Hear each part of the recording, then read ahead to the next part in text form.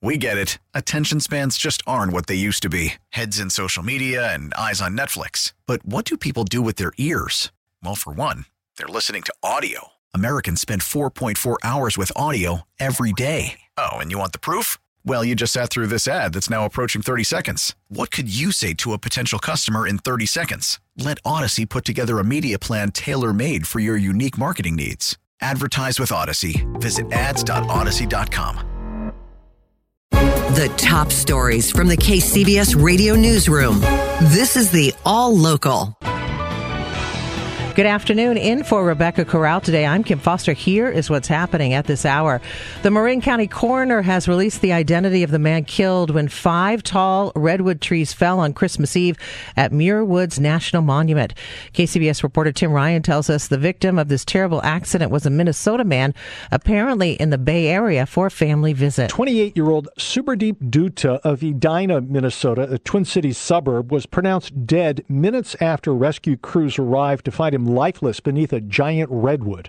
A female relative was hospitalized with non-life-threatening injuries, and a third person hiking with them on the hillside trail avoided injuries when the 5 trees, some officials say 200-foot tall trees, fell in what a fire official told KCBS was a domino effect. Charles Strickfaden is a spokesman for the National Park Service. We consider this an isolated incident, no reason for it other than the natural process, perhaps, of winter storms weakening the tree. We will probably never know. Muir Woods remains open to the public except the area of the tree fall.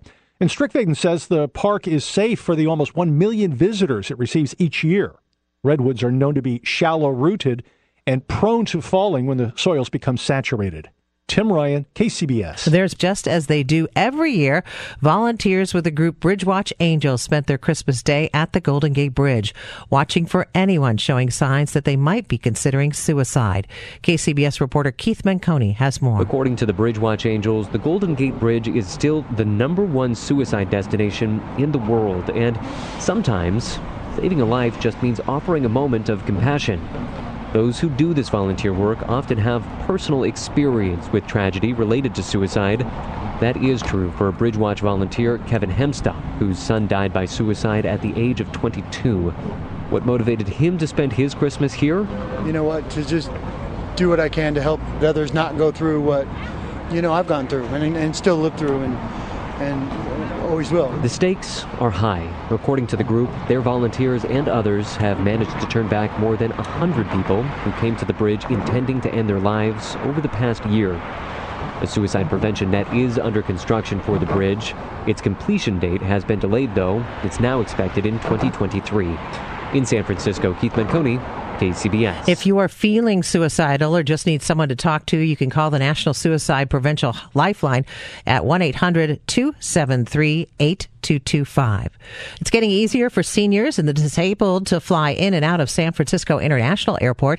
As KCBS's Scott Lettieri reports, that's because airport officials have made it a priority. A priority so that folks here at the airport, like Danny, who is a frequent flyer and suffered a stroke a year ago, can navigate without much problem at the airport's 3 terminals. Since I had the stroke, I'm noticing who doesn't have accessible wheelchair places, and SFO is one of the best I've been to. SFO, along with UCSF, has been working the last year providing a better flying experience for seniors and the disabled by installing larger bathrooms, having more elevators, ramps, and making the arrivals and departure boards easier to read. Is it easy to get your flight information? Yeah, very easy. How so? It's right up there. It's easy to see where it's at and plan your flight. And have you seen a perceptible change over the years? Yeah, quite a bit. Also, airport staff is being trained in the issues that the disabled and older flyers have. At SFO, Scott Lettieri, KCBS. Subscribe to the All Local wherever you get your podcasts and stream us on your smart speaker 24/7 by saying, play KCBS Radio.